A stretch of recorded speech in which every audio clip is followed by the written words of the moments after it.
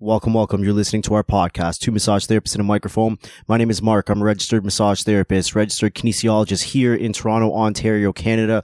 Hopefully you guys have been digging on everything that we've been putting out. A lot of variety lately. Dr. Dawn, manipulation under anesthesia. What else did we do recently? We had Reza, the hypnotherapist. Yeah, hypnotherapist. Man, I don't think I'm hypnotizable. That's why I learned that one. I feel like I'm just recapping everything to figure out, like, hey, which ones did we do? And then a lot of COVID-related people who are, determined to stay open, people who are closing their doors. Some sad stories. Some happy stories out of those too. And I think today is, again, a little bit different. We have a registered massage therapist and labor support doula on the phone. Her name is Lindsay. She's also in the east end of Toronto, not quite as far east as we are. But anyway, Lindsay reached out to us because since we've been not working, she's been listening to a lot of episodes, and she has an interesting story about how she got into massage therapy. And although it has some, I don't know what the right word I want to use here, there's some darkness or sadness in the story, it's actually a very uplifting and positive story, and we thought this might be a good time to put that in because I think people are getting kind of sick of hearing only about COVID, right? I don't know. I feel like RMTs are really strange sometimes, though. I feel like they just like to talk about something. So, at first it was, what's essential massage? When the college says no essential massages or what, no essential services or whatever the case is, they broke us up into essential, non-essential. And then there was a whole bit about, well, why aren't we essential, or what's emergency care? And then it was, okay, well, the government's going to support you with CERB. Well, then it's like, well, is the CERB enough? How long is it going to last? And now that things are starting to open up. Yeah, then it was rent relief. And now that things are opening back up, it's like, well, is this too quick for us? And then the college sent out, the CMTO, the College of Massage Therapists of Ontario, sent out a draft document about what would be expected of the industry post-COVID. Mm-hmm. And there's a whole bunch of discussion on that. So RMTs, you all keep me entertained. That's for freaking sure. And I have to thank you because you guys are great. I love it. Well, let's get our guest to introduce herself. So Lindsay, thanks for chatting with us this afternoon. Why don't you let everybody know who you are, a little bit about yourself, about your practice when we were practicing, and we'll go from there. Awesome. Well, thanks so much for having me. It's awesome to be here. I have been a massage therapist for almost 5 years. It'll be 5 years this summer, which seems like a huge milestone for me because this is the longest I've ever really stuck with something. So I feel like that is saying something for myself. So graduated in 2015, worked for a little bit in Ontario. Where'd you go to school? I went to Sutherland Chan. Did you hear the news lately? Yesterday? CCMH Toronto campus and Cambridge campus closed down? Yeah. Yeah, that was totally wild. And I mean, I don't really follow what's going on at CCMH, but I know they're a big one. Yeah, so it's crazy. I was very, very surprised. Yeah, they're a long-standing legacy school. There's a campus in Halifax, there's a campus in BC, and then they had their Cambridge campus and the Toronto campus, and the Toronto and Cambridge campus closed. And I feel horrible for all those students that are left going, what the heck? COVID hit, and then they can't go back to school, and now there is no school to go back to. It's like when Everest closed down, those students must have been like, what the hell is going on? But at least they had the opportunity to go into schools and call schools and talk to admission representatives and stuff like that. These guys don't have the opportunity to do anything because schools, for the most part, they're closed down right now. Yeah. And the staff, we know people that are like full-time staff and like this is their job, and they woke up to an email saying, you know what? You don't have a job anymore. We're closed down. And it was effective immediately, right? So it's not even like there's going to be a period of transition. It's just like, we're done. I'm assuming that the school will help students find other places to finish their programs. I saw a couple of things. I saw that there was an email sent to the students from the president saying that there would be assistance for them and lining them up with other educational institutes to finish their program. And then I saw another post from somebody who said it's actually the school's obligation to do so. I don't know how true that is. It's somebody that had worked for the college previously, so I believe that what she's saying is accurate, but I don't know. For CCMH, you mean? Yeah. That they're not the regulatory college. No, the regulatory college. Oh, she had worked for CMTO, and honestly, I don't even think it's a CMTO thing at all. I think it would be a Ministry of Education thing, and what are the requirements there more than anything else. Anyway, back to Lindsay. So you went to Sutherland Chan, not CC. I didn't even go to CCMH, but I am actually feeling very sad about that news because that was one of the biggest massage schools. But Sutherland Chan as well. We have had many, many participants take our courses from Sutherland Chan, and they produce some good therapists. And sit on the podcast, Yeah. And I mean, I have no connection to CCMH, but I was very, very sad to hear that. And I think it's been around longer than Sutherland Chan as well. Been around, yeah. It's been around for a really long time. So yeah, that was really sad to get that notification yesterday. But yeah, so I went to Sutherland Chan, and then I practiced in Ontario for a little bit before my partner and I decided to move out west. And I went and lived on Vancouver Island for 2.5 years, and I practiced there, out of a midwifery clinic.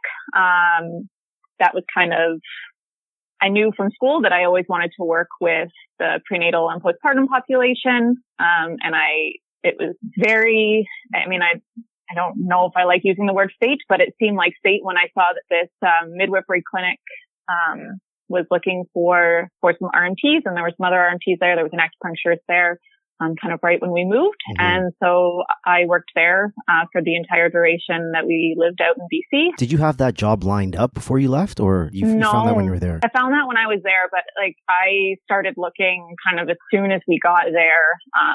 And I found it before I got the job even before I got my license there, even before I fully transferred everything over. Can you give me the quick and dirty on how easy or difficult it is to go from one regulated province to the next? It was so easy. Yeah, it was really easy. I mean, it's a lot of paperwork, but I found it really easy. I found it quite simple. So basically, I just had to prove that I was in good standing with the CMTO, that I went to an accredited school. I think I had to get 3 or 4 character references from people that had known me for over 2 years.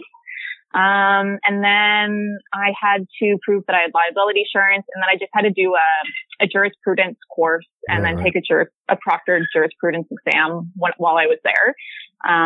So from start to finish, it took me about a month to get. That's not bad. No, so it wasn't bad at all. And I will say that the CMTBC is much more responsive than the CMTO. So they made it very, very easy, to switch over. So yeah. That was that. And I was just inactive in Ontario while I was there because we kind of always anticipated on coming back. We just didn't know when. Mm-hmm. And then I got super homesick. BC is very far from family and friends. And even though mountains and ocean are great and I had a thriving practice there, I was really busy. I had started offering labor support and that was taking off. The midwives were sending me people left, right, and center. It was great. But I missed home. And so, yeah, we came back here in June of 2018 and I've been working in the East End ever since and doing, mostly with pregnant and postpartum people and offering labor support. And yeah, it's been awesome. You know how sometimes you say to our guests, Mark, that like, for example, when we had MJ on and she worked with athletes and she had to leave it and you're like, you had somebody's dream job and you left it. As I'm listening to Lindsay talk about, living in BC and working with the midwives and offering labor support and, just focusing on prenatal and postpartum and whatever, I'm like, man, you had my dream job and you left it. Had you been out to BC before? Like, why BC? Yeah, I wondered the same. Yeah, so my partner did his master's out there, actually. He went to the University of Victoria, and so he was living out there for 2 years while I was in massage school. So we were doing the long distance thing. And so I would go out and visit. I went out and visited him several times. And yeah, when we both finished, we finished at the same time and he wasn't ready to come back yet. And I was like, well, twist my rubber arm, like mountains and ocean. And I knew what I was getting myself into because I had been there a lot and knew that I loved BC. A friend of mine, we hiked the West Coast Trail. I knew how beautiful it was. He came back here for a little bit. We traveled Europe for 6 weeks and then we moved out there right after Christmas. We drove across the country in the middle of winter, which I would not recommend. No, that seems like a bad idea.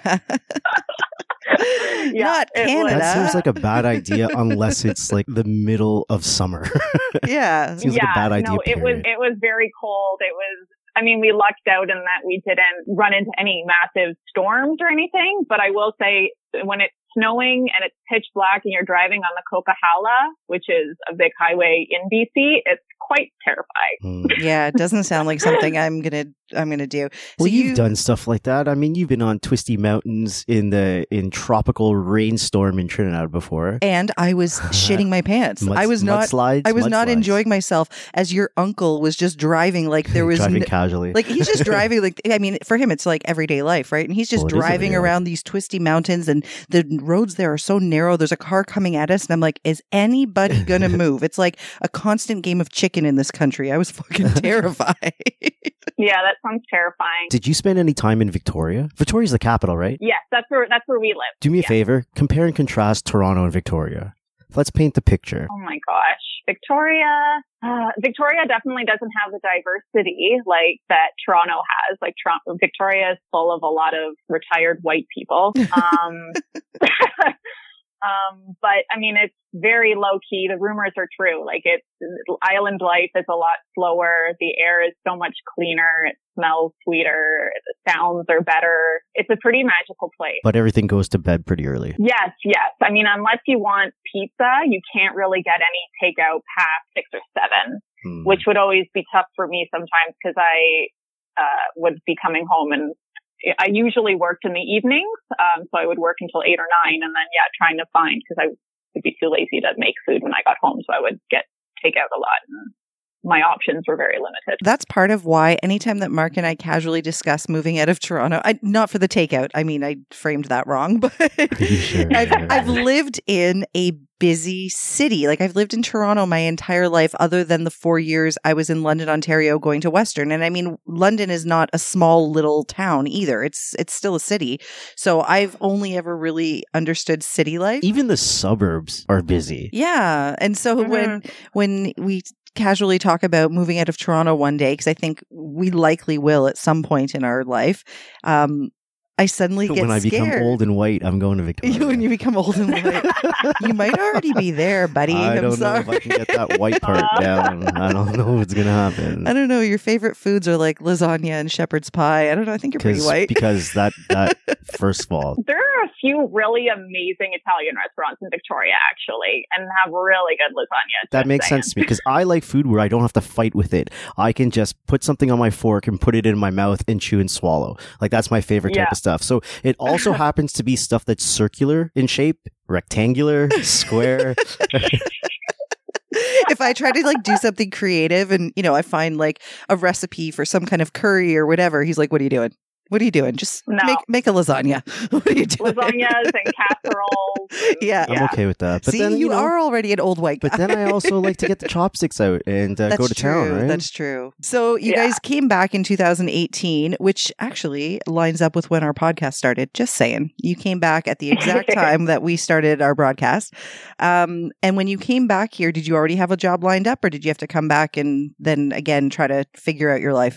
So I did kind of have a job lined up. I had a few clinics that I knew I wanted to reach out to because I knew they primarily served the population I wanted to work with. And then an old friend of mine from Sutherland Chan, she worked at this clinic and reached out to me, saying, I know you're coming back. Are you looking for work? The clinic that I'm working at, like their full-time RNT is going to be leaving, at the beginning of July. And, I think you'd be a really good fit. And it's owned by a chiropractor. She's a doula. She primarily works with pregnant postpartum people, lots of babies. Like it's a very family-centered clinic. Would you be interested? I can put you two in touch. I said absolutely. And so I did a video call with the owner and we kind of chatted and, we dug each other. And so we just kind of set up an opportunity for me to come and see the clinic once I got here. But she's like, unless something drastic changes, like we'd love to have you on board. And so I came and I saw the place and it worked out. And I interviewed with some of the other clinics and I didn't connect as well as I did with the clinic that I'm at. So short answer, kind of, but it wasn't.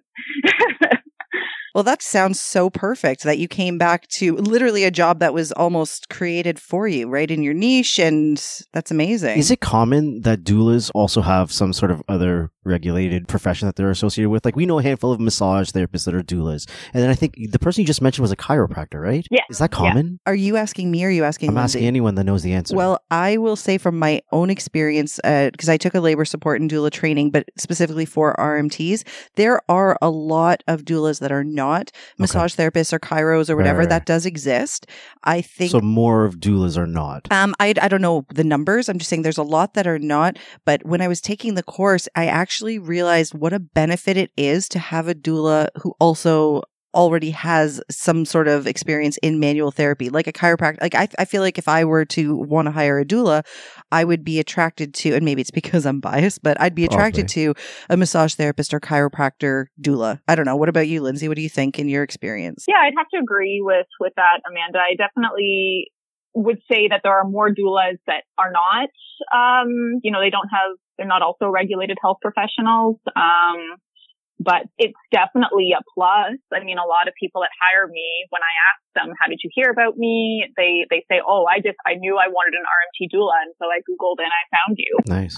So it's definitely a plus. I've met a lot of chiropractor doulas. I've met some naturopaths that are also doulas. That's pretty cool. Not many acupuncture or physio doulas. No, I don't think I'm sure they exist, but I would say I would agree with Amanda where there are some, but most are either just doulas or they're doula and lactation consultant. Right. Yeah. So which was first for you, RMT or doula? RMT. So I found out I didn't know what a doula was until I was in massage school. We were taking the pregnancy course, and my teacher at the time was also a doula, and she told me what it was, and I was like, "Excuse me, are you telling me that people will pay me to be at their birth and support them?"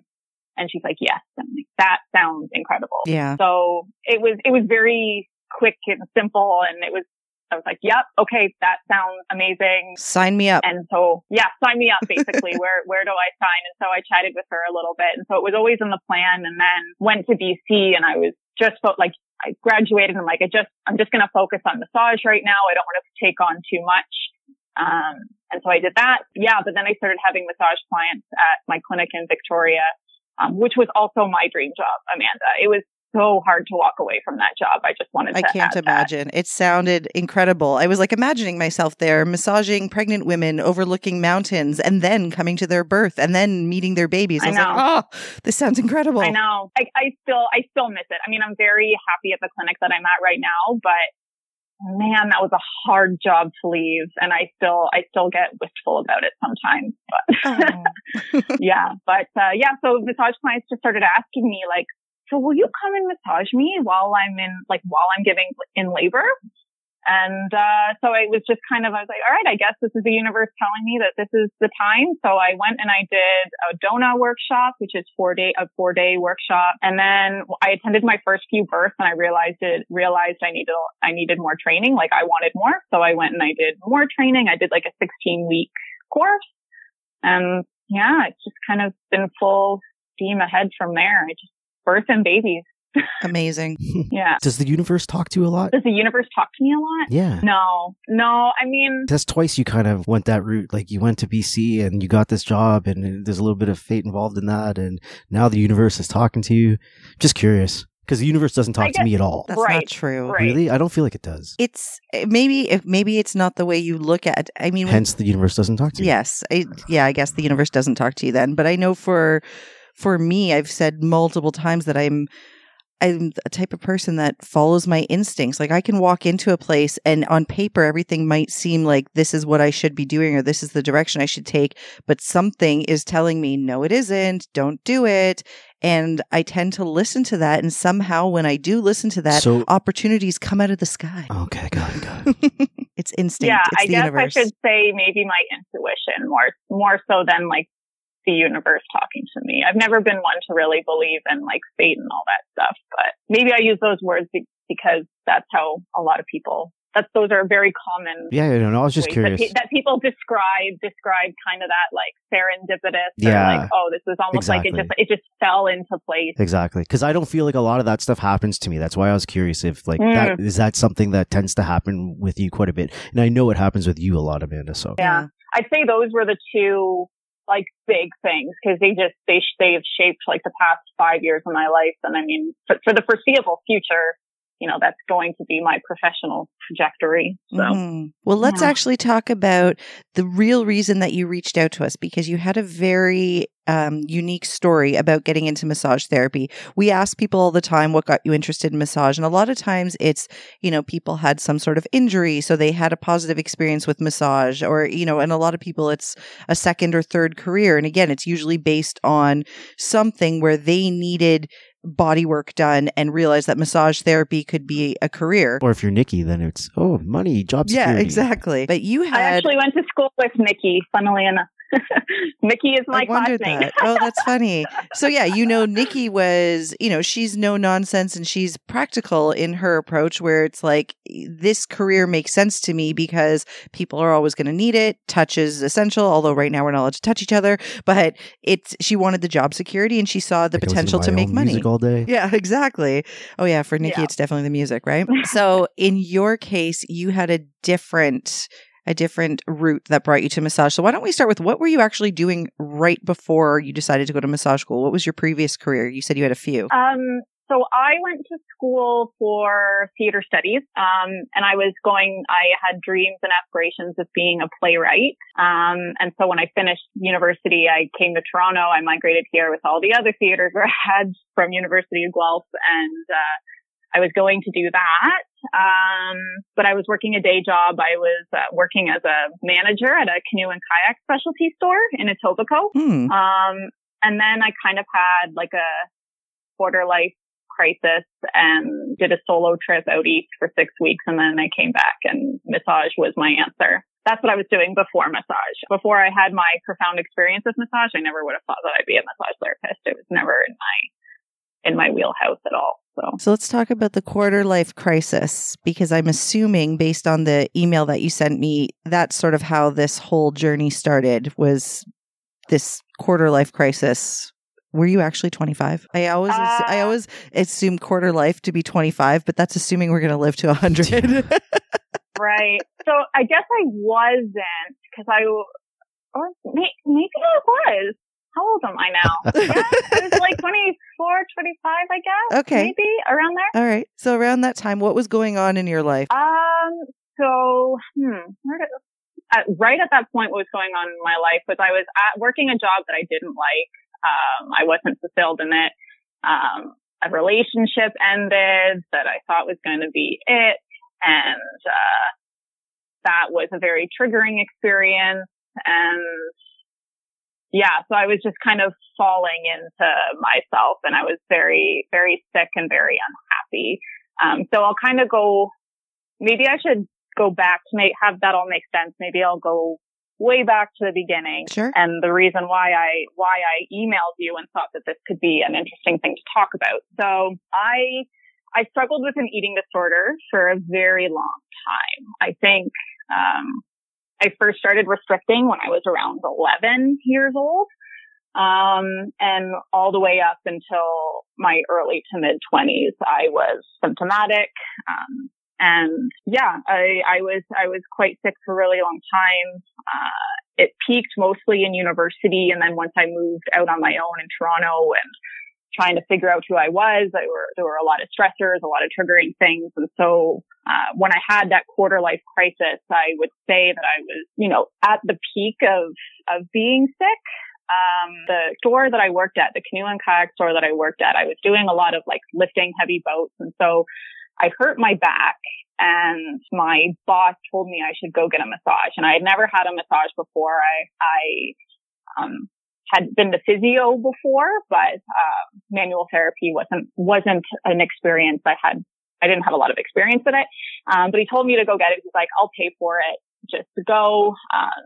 But given my history and given that I was, pretty deep in this eating disorder. I was really nervous about it and having a lot of anxiety about that. And so I went and I made the massage therapist treat me over my clothes.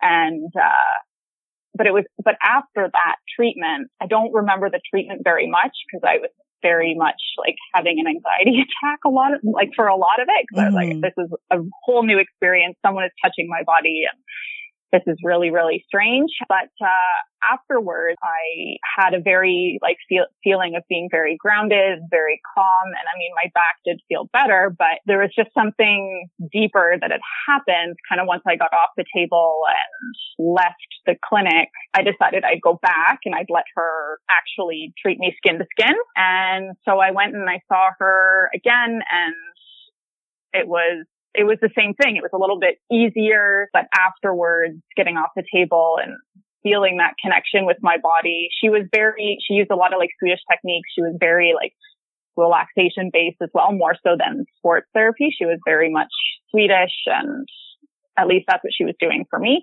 And yeah, it was a really fantastic experience of, hey, I'm connecting to my body. And I remember one time getting off the table and my stomach growled and I wanted to feed myself. I was actually hungry, and my body was telling me it was hungry, and I was going to listen to it because I felt connected to that need.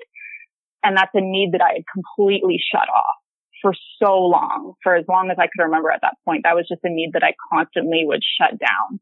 And so I thought to myself, this could be something. And then when that relationship ended and I went on this soul searching trip for 6 weeks out east, I started thinking, what do I want to do with my life? And I was thinking of the impact that these massage treatments had on my mental health and in turn, my physical health, because I was starting to feel stronger because I was, things were coming together, and I was slowly starting to eat again. When you don't eat for almost a decade, it's very hard to just suddenly go to eating regular amounts. But, and so, yeah, I just decided that, hey, if massage could do this for me, this has been, profound and incredible. Maybe I could do this for other people and help other people that way. And so I came back and I started looking at massage schools, and it all happened it feels like it happened really fast. I had no idea what I was getting myself into. I literally have goosebumps right now listening to you, and I know Mark has a billion questions. He's exploding right now, so I'm going to let him talk. I'm also vaping, so I might not remember them all. Okay, Damn go. When you're sick, do you know you're sick? For the longest time, I didn't. I was 11 years old. I didn't even know what an eating disorder was. Right. It wasn't until university that I realized that I was sick, and I was like, okay, Lindsay, you need to do something about it. And that's when I started getting help. Lindsay, who did you live with when you were 11? I lived with my parents and my 4 siblings. So you had a house full of people. Did anybody recognize, did anybody notice Lindsay doesn't really eat, or Lindsay's, losing weight, or was there any clues for your family, or were you able to keep this to yourself for all that time? If people noticed it, they didn't say anything. I love my family. My family is very supportive. But growing up, I feel like I lived in the household where nobody really argued. If there was an issue, it was kind of swept under the rug, and it's kind of a don't ask, don't tell. Conflict-free zone. Mm-hmm. Yeah. And that's definitely bled into my adulthood. I hate conflict, and I try to avoid it at every possible moment. But, if my mom listens to this, she's probably going to be very sad to hear that. But that's the truth. There were 4 other siblings. I was the middle child. And so nobody really noticed. I was also a figure skater as well. And so maybe people just figured she's, I was skating a lot more, which also doesn't help with the whole body image thing. Cause, figure skaters are supposed to be, quote unquote, supposed to be tiny. We had another former figure skater on who also struggled with an eating disorder while she was an athlete. Yeah, because, and that was a big part of it, actually, for her, Yeah. from what I remember. Yeah, because that's the type of sport that your physical appearance is brought up. It's not, just enough for you to be strong and have the endurance. You have to look a If I'm certain way. remembering correctly, her coach flat out said, go lose weight. Go lose weight, yeah. And she was probably a young kid like you were. Yeah, like especially once you start learning the bigger jumps, they're like, you need to be light in order to get the height and get the rotation. So yeah, it definitely didn't help. I was also bullied a lot. Like when I was 11 and 12, I started getting bullied quite relentlessly. And so and it was over my looks. And so that also played a huge role. So I just developed a lot of anxiety as a child, a lot of depression. And I think my eating disorder was like my way to medicate myself in a way. Like, who bullies you? Is it little boys, little girls, everybody? Both. Yeah. Mm-hmm. Yeah. I remember I decided to cut my hair very short. I decided I had just seen Ghost and I wanted my hair to look like Demi Moore. I remember that. And so I went and the hairdresser was like, are you sure? Because I have very thick, very frizzy kind of hair. And she was like, are you sure? And I was like, yeah, do it. And so my hair very much like poofed out. And it didn't suit me. It didn't look great. And so, yeah, I got bullied by girls, by boys. Yeah, it wasn't, I remember one day on the school bus, them taking a poll, like raise your hand if you hate Lindsay. Oh. I had garbage thrown at me. Like, it was bad. Like, it was, yeah. Kids are the fucking worst, man. I grew up in a house where I have a younger sister and she was severely bullied, like to that extent that you're describing. And it started when she was probably like 9 or 10, like these are little kids, and the school was absolutely no help. I don't know if anything has changed these days or if it's worse or it's better. I really don't know. It's probably changed a lot since. But at that time, it was the same thing. She was bullied for things that were obviously beyond her control. She was actually she had to have chemotherapy when she was in, I want to say grade 6. And so, her hair started to fall out, but it didn't all fall out. Just the texture of it changed and it got very frizzy. And, she looked sick, right? She was sick. And I remember one year they did like a Secret Santa in her class. And because of, her frizzy hair, her dry skin, all of that, which were all side effects of the chemotherapy, the person who got her a Secret Santa bought her dandruff shampoo that she had to open up in front of the entire class. Like this. At that age, kids don't even, I think about the effect you're actually having on somebody's mental health. Like, you went and got a haircut because you wanted to look like somebody who everybody thought was this gorgeous, beautiful woman. And then it didn't work out that way. And now people are picking on your hair, and it somehow it affected you in such a way that then you thought your entire appearance was wrong and you needed to do something. Did you have body image issues at that age? Was it like, did you think that you were overweight, or was it like you said, the eating disorder was sort of a way for you to cope with all of the other shit? I think it started with, because I was like, okay, I can't make my hair grow any faster.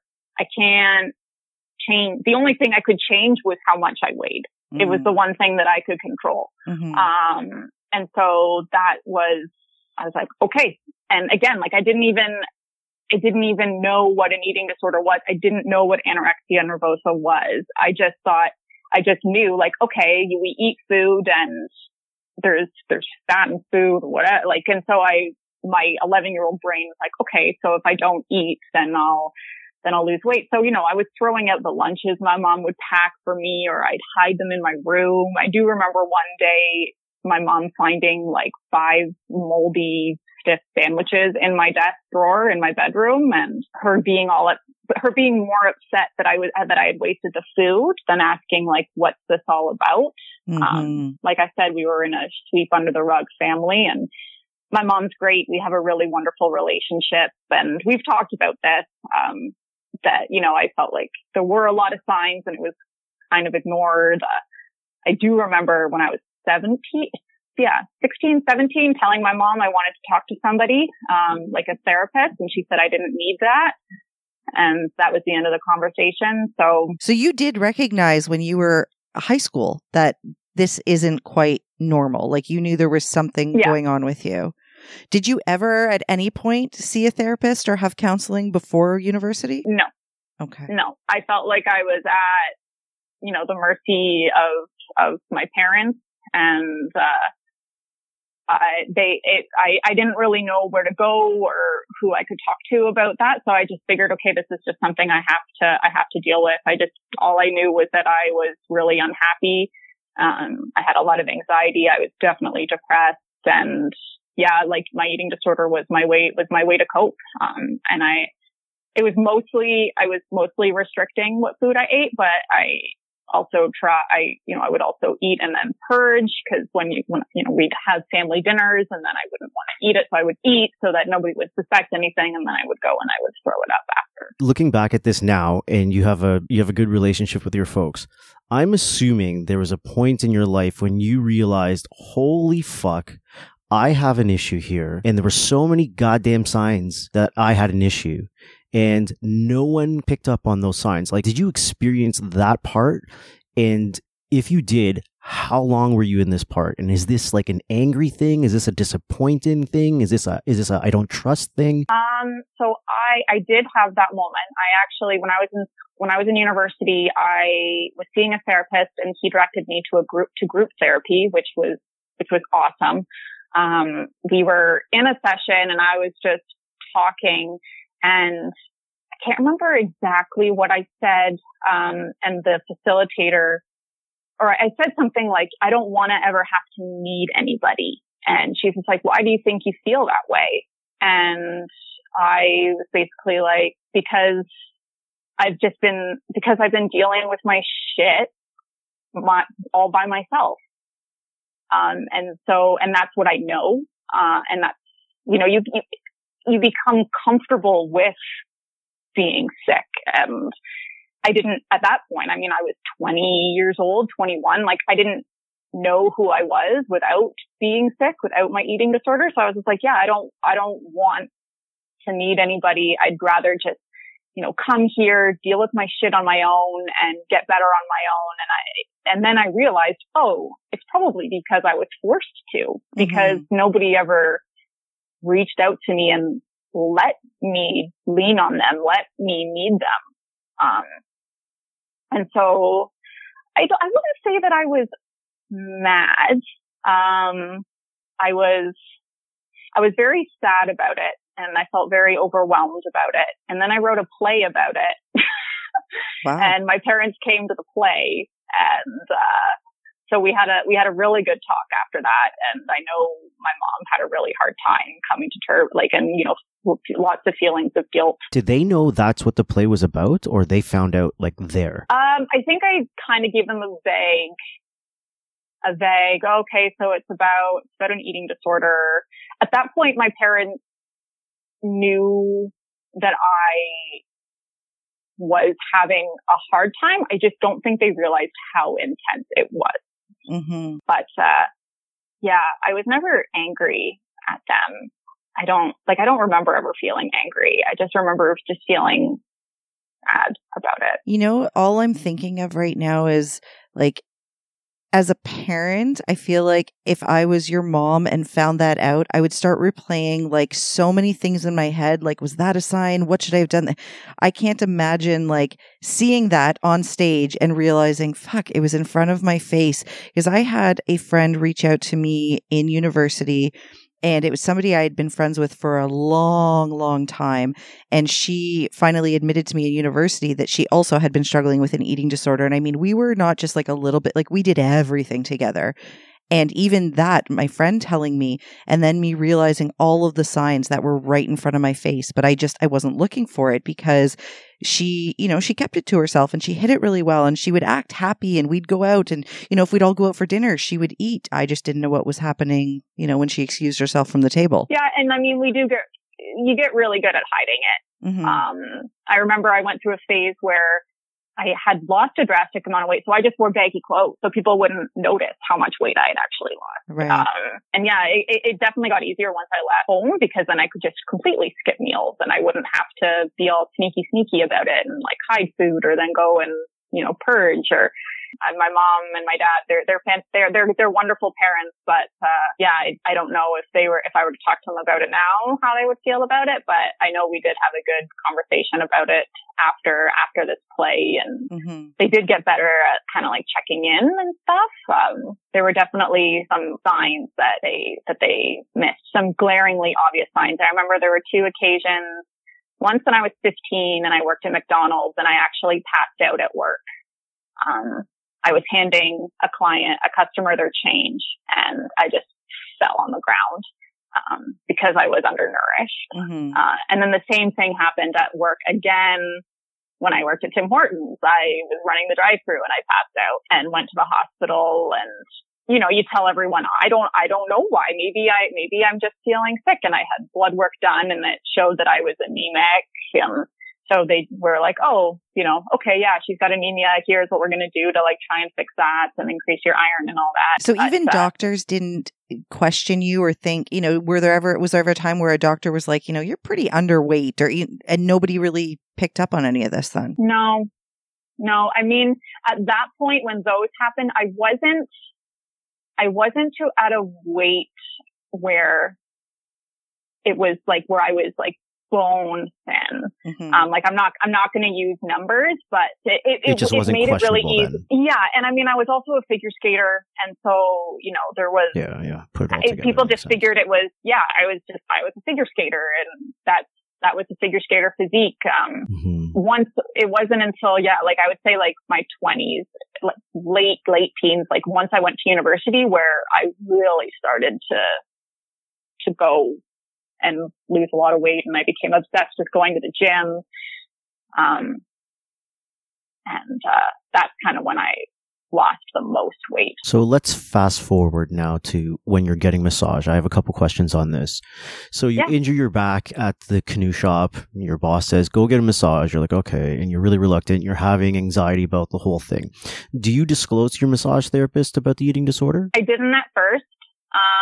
But after a couple treatments, I did tell her, because I wanted to tell her, like, this is something I never would have thought would be helpful for that. But I have this, and I'm starting to notice that this massage is making me feel better. It's starting to ease my anxieties. It's starting to really help me connect with my body. And I knew I had to tell her, especially that day when I got off the table and I felt my stomach growl, and I was like, I need to feed myself. I need to nourish my body and actually listening to my body and not my eating disorder. And, so she thought that was pretty cool, pretty profound as well. So she did have that disclosed about me after a few treatments. Are you at this point ready to be like, I don't want to be sick anymore? In other words, I'm trying to figure out with the massage itself and that grounded, connected feeling that you had, is that something that happens because you're accepting of the possibility of this happening, even though, or you're ready for that change? Or can this type of change just happen without you being open to the idea of, I need change, I want change? Can you actively have the doors closed and then have that effect? That's a good question. For me, I can only speak to my experience. For me, I was definitely open because I had been living with this for so long, and I had been trying to get better, and I would constantly relapse. So when I started noticing that I was actually enjoying the massage and what it was like, I became very open to it helping me get better. And I mean, it wasn't just the massage that helped me get better. Like, it's not like I suddenly stopped going to therapy and, you know, and all those kinds of things, because those are absolutely essential. But this helped. It was definitely that like missing piece, because I had been in therapy for so long and I would keep relaxing. And then all of a sudden I discovered body work and massage, and, it was exactly everything I've already said. So for me, I was open to it. This speaks really well to the connection between your mental and physical health. Like you were getting therapy, so you were working on that component. But before getting massage, because you had mentioned at the beginning that the reason that you felt it helped you is, like Mark said as well, you had this sudden connected and grounded feeling. You felt connected to your body. When you were sick, when you were at the peak of being really, really sick, was that what it felt like? Did you feel completely disconnected from your own body? Like it wasn't even yours? Like, would you look in the mirror and like, this is not me? Like, I don't know if I'm making that make sense, but did you feel disconnected from it? And then the massage somehow brought that back together for you? Yeah. I would say that's, exactly what happened. I mean, I felt extremely disconnected. I felt extremely numb. I would just, I turned myself off to any physical need or want. Many, many days, nights looking in the mirror and just being like, I don't know who this person is, and feeling very disconnected. So there was something about lying with my body for an hour in a quiet room, having someone, their hands actually on different parts of my body. And while they're working on it, I have to focus on that. Yeah, you're feeling it. You're experiencing it. It brings the awareness. Exactly. Yeah. I was just like, okay, like, that's how this is. Okay, like she's working on my low back. She's working on my legs. I never let her work on my stomach because that's and even to this day, I don't get my abdominal. I don't do abdominal massage. I know how amazing, like, and how beneficial it can be, but I don't do it because it's an incredibly triggering part of my body. So I never let her work on that, but yeah, just sitting with my body and really connecting to every area that she's bringing my attention to. And like, what does it feel like? What does it need? It was just this whole, all of a sudden I was connected to this body and I was getting reacquainted with this body that I had just completely lost touch with and didn't know for over a decade, because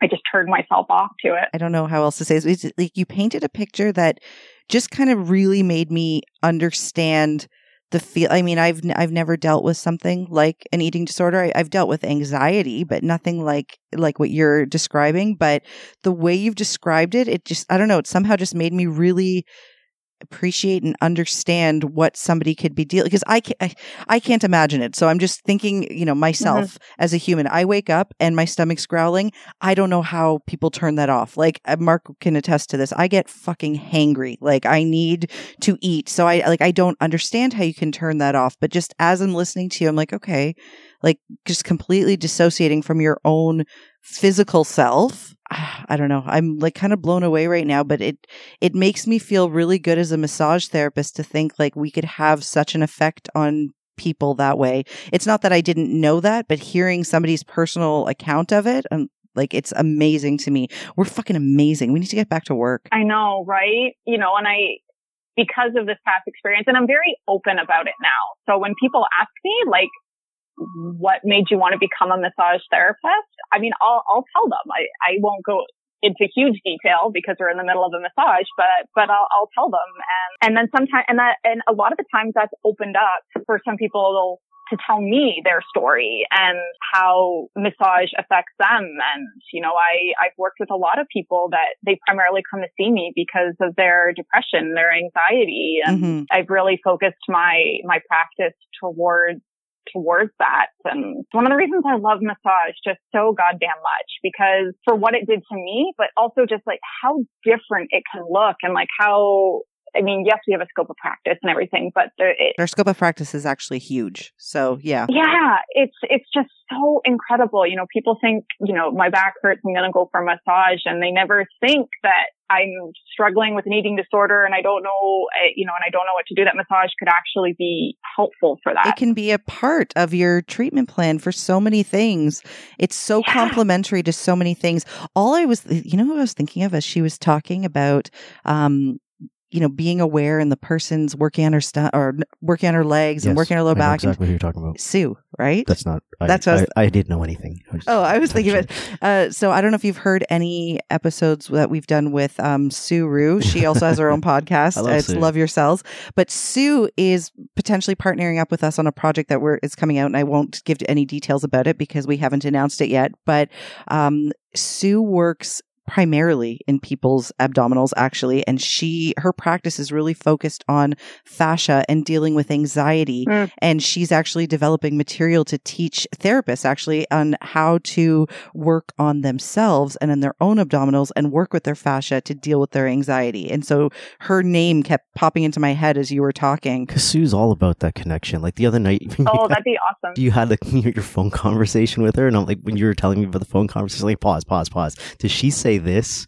Stop in the moment. Just feel the moment. And she did. She did tell me that. I was like, I know it. Yeah, Sue's a mom. And so when she called me, I was like, oh my God, you caught me at the perfect time. I'm sitting on my couch with my feet up, drinking a beer as my kids play in the other room and they're not talking to me. And yeah, that's when Mark was like, did Sue tell you to like stop and breathe and enjoy the moment? I'm like, yes, she did.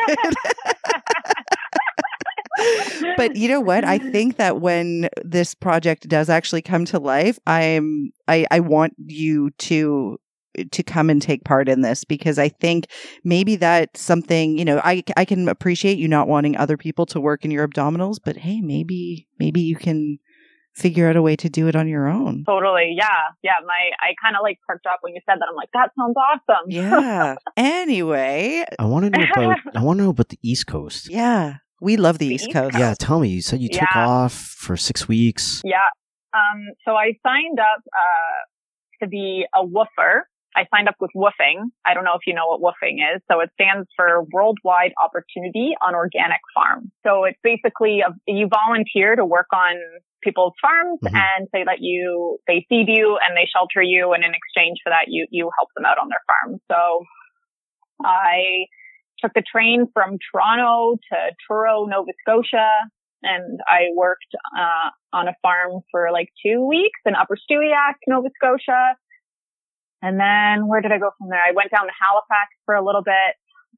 And then the bulk of my time, I went and I house sat in a place called Pooch Cove in Nova Scotia. And I actually got to house sit for this older German woman, and she lived in this old, like over 100 years old, like fisherman's house on a cliff overlooking the ocean. Like I would wake up and I'd see icebergs. Pretty cool. Wow. And she stayed with me for the first few days and kind of to show me the ropes, because she had like a little hobby farm. Like she had chickens and she had some goats, that I was going to take care of.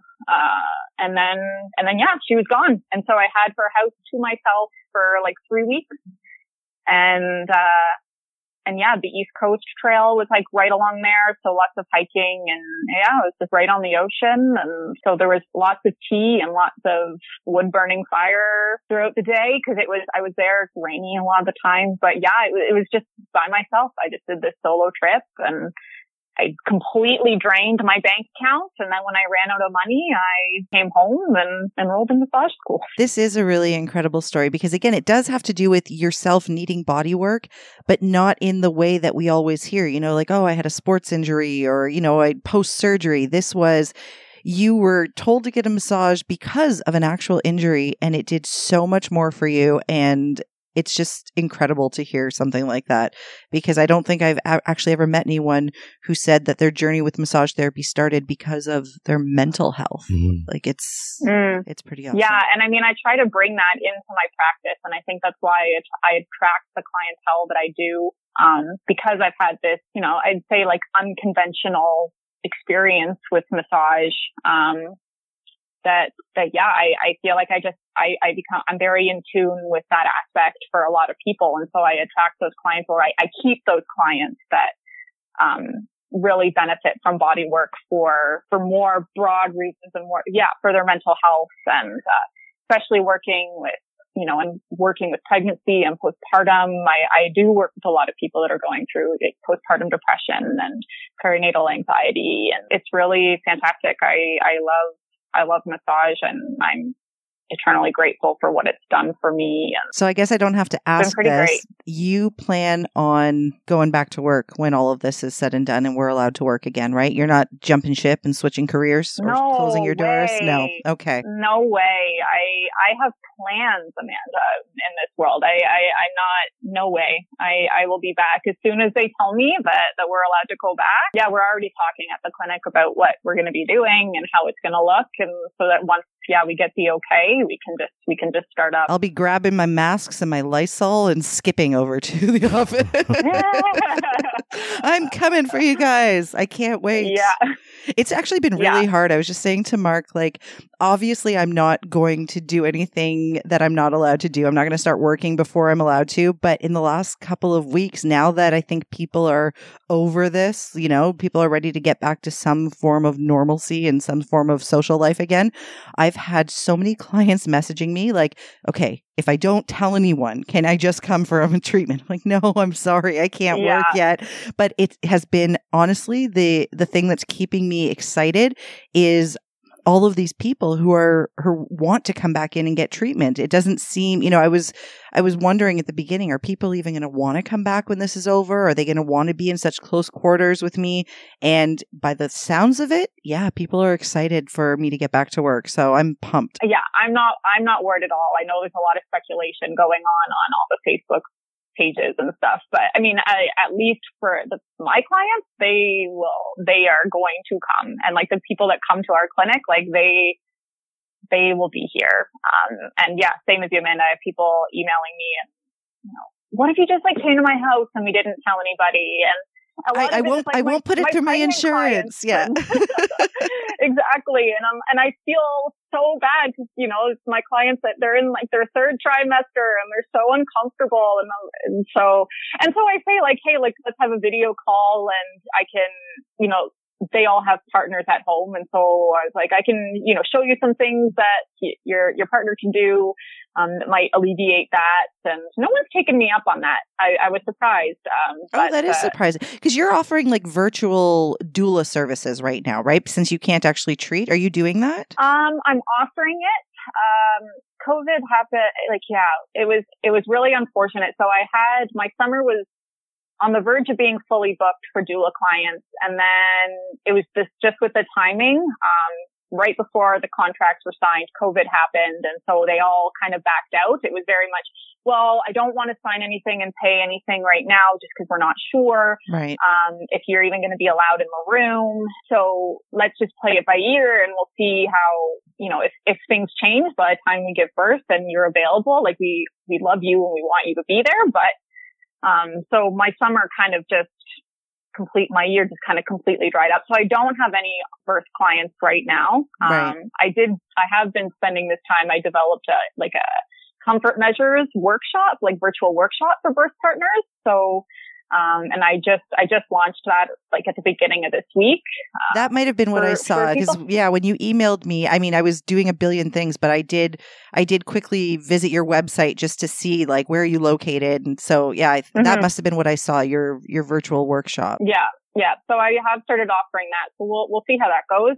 I'm definitely nervous. I've never done a virtual workshop before, and I'm very much for like in-person human connection. And so it'll be interesting, but it's definitely needed right now. You're going to sweat. You'll get through it, but you're going to sweat. Mark and I did our first virtual like live stream course a few weeks ago because, people are just sitting around and they had signed up to take these workshops. So we thought, okay, what can we offer while we're waiting to reopen? And the first couple that we did, we were sweating, but we got through it. And now Mark's like a pro now. I don't know if I'm as good. He's getting good. It's insane. Now we perfected it. We got like multi-camera setups and the whole bit. Yeah, he's perfected it. Yeah, that would be me. And I can be like pretty verbose sometimes. And so that's like my big worry. And even coming and doing this, I was telling my partner, I'm like, oh my gosh, I can be like really verbose. I hope that I can, I can be a lot more concise. And so I feel like it's like ripping off a Band-Aid, right? You just got to do it. You just got to do it. And then it's done. Once you get over that hurdle. So we'll see how that goes. Yeah, I was chatting with another doula last night or yesterday afternoon, actually. She's also a RMT doula, and we were chatting because she was also very devastated about the CCMH news. So when we were talking, she had mentioned that she was going to be doing like a virtual, I don't know if it was a seminar or workshop or something in June. And she said the same thing to me, like, I don't know, I've never done this before. And I told her, you know what, it'll be hard the first time, but you'll get get through it. Nobody was expecting to have to provide things virtually. We weren't expecting to be recording podcasts from our bedroom with this makeshift setup, but you figure it out and you just have to go forward. And I mean, I'm so thankful that I have Mark as my business partner, because I might have just sat in the corner and cried and not know what to do, but he figured this shit out. Yeah, we were forced to figure it out very, very fast, but yeah, you just got to do it. Is there anything else that you want to talk about, Lindsay? Anything that we didn't get to today? No, I mean, I feel like we covered a lot of stuff. I just wanted to come on because I thought, maybe if somebody else hears this, then it would just open up a realm that they never thought about with massage. And so I just thought sharing my story would be helpful and interesting. And I don't think there's anything else I really, really wanted to say. I was just going to say, except for RMTs to, maybe try to, I'm sure a lot of RMTs do it, but making sure your spaces are body positive spaces. And, I've had people tell me that their RMTs told them that they were, too big for the table, or they were too big to, really get deep and fix their problem, and just like stuff like that I can't really believe that RMTs are telling people. And I'm sure they're the exception. Like those RMTs are definitely the exception and not the rule. But it just blew my mind when I would have clients tell me that. I'm like, are you serious? No, nothing shocks me anymore though, because like I've had clients tell me crazy things like that, things that other therapists or body workers have said to them. So nothing really shocks me anymore. But if, you're a therapist listening, really watch your language. Like think about what you're saying to someone. And just be more careful with your words, because you don't know how somebody's receiving the message. Like I definitely couldn't tell a client ever, you're too big for the table, or we can't fix your Of course you can. Of course you can. I did have one more question, and I don't want to keep cycling back to this, and I don't want it to appear that I'm insensitive. And I'm only asking these types of questions because, you sound like you're in great spirits now and everything else. I had someone on the podcast before. His name is Steven. And Steven is a recovered alcoholic and crack addict, and he went through rehab, in and out of rehab, and he's clean. He's clean and sober, and he had been, I think, for like 8 to 10 years by the time he hit the podcast. And then I asked him about what is it like to be an alcoholic? What is it like to be a crack addict? And what I really want to know is, do you still consider yourself sick? Because like he said, it's a soul sickness what I have. And no matter how many years I'm clean and sober, I'm still sick. Are you still sick? I don't believe that I'm recovered. I don't restrict anymore, but I feel like it is something that will always be a part of me and will always live with me. I never thought to word it like I am still sick and I will always be sick. I've always just thought of it as it will never completely go away.